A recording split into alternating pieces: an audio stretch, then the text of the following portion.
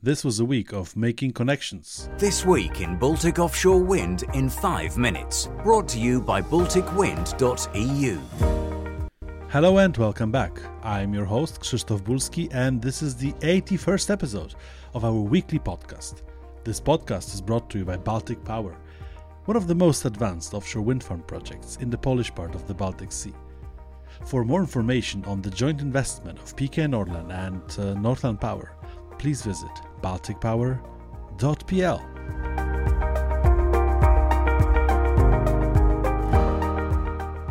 On the 13th of September, Ocean Wind Suppliers Day will be held in Gdańsk, in Poland of course. The event will provide an opportunity to connect with key people involved in purchasing and contracting at the BC wind farm. The event will be held in person and online.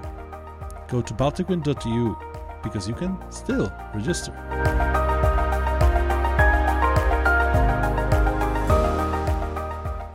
Nearly 17,000 residents and tourists vacationing at the Polish seaside visited PGE educational zones in Ustka, Łeba and Sasin. For 36 days, thanks to dedicated attractions, you could learn interesting facts about offshore wind farms and, more broader, renewable energy sources.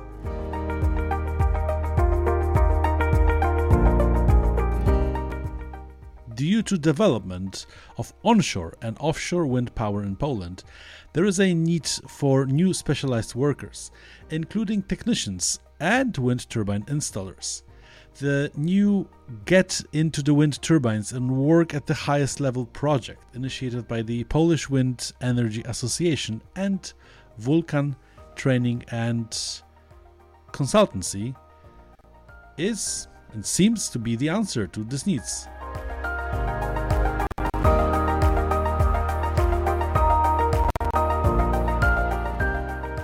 The Industrial Development Agency, JSC, together with strategic partners GRI Renewable Industries and Baltic Towers, are launching a new investment to support the development of offshore wind energy in Poland, an offshore tower factory that will be constructed in Gdańsk. This is a landmark event for the Polish renewable energies sector.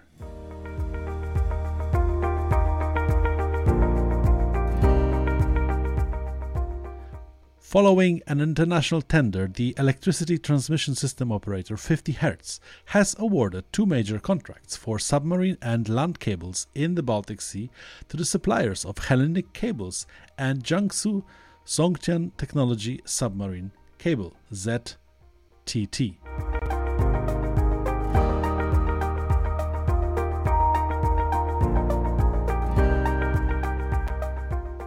The Global Offshore Wind Report 2023 by the Global Wind Energy Council, has unveiled promising statistics and forecasts for the offshore wind industry. Europe remains at the forefront, contributing significantly to the 8.8 gigawatts of new clean energy capacity added globally in 2022. The report projects a staggering 380 gigawatts of new offshore wind capacity by 2023, with Europe expected to play a pivotal role in this.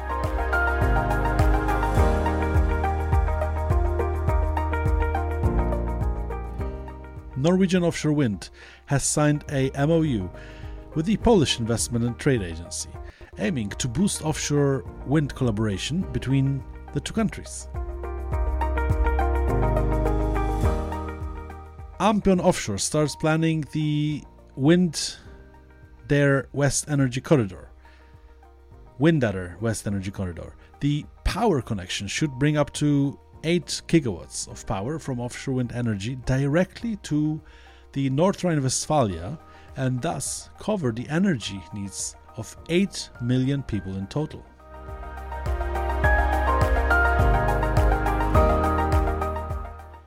It is estimated that around 1.6 million tons of conventional and 220,000 tons of chemicals warfare agents lie on the seabed of the German North and Baltic Sea coasts.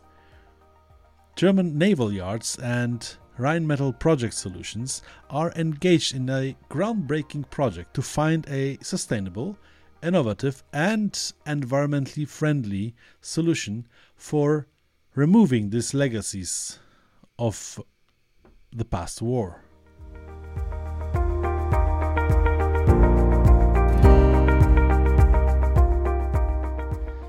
And as the Russian aggression continues, we continue to closely follow all information related to Russia's war against Ukraine and its consequences, which are relevant for the offshore wind industry in the Baltic Sea. We stand with Ukraine.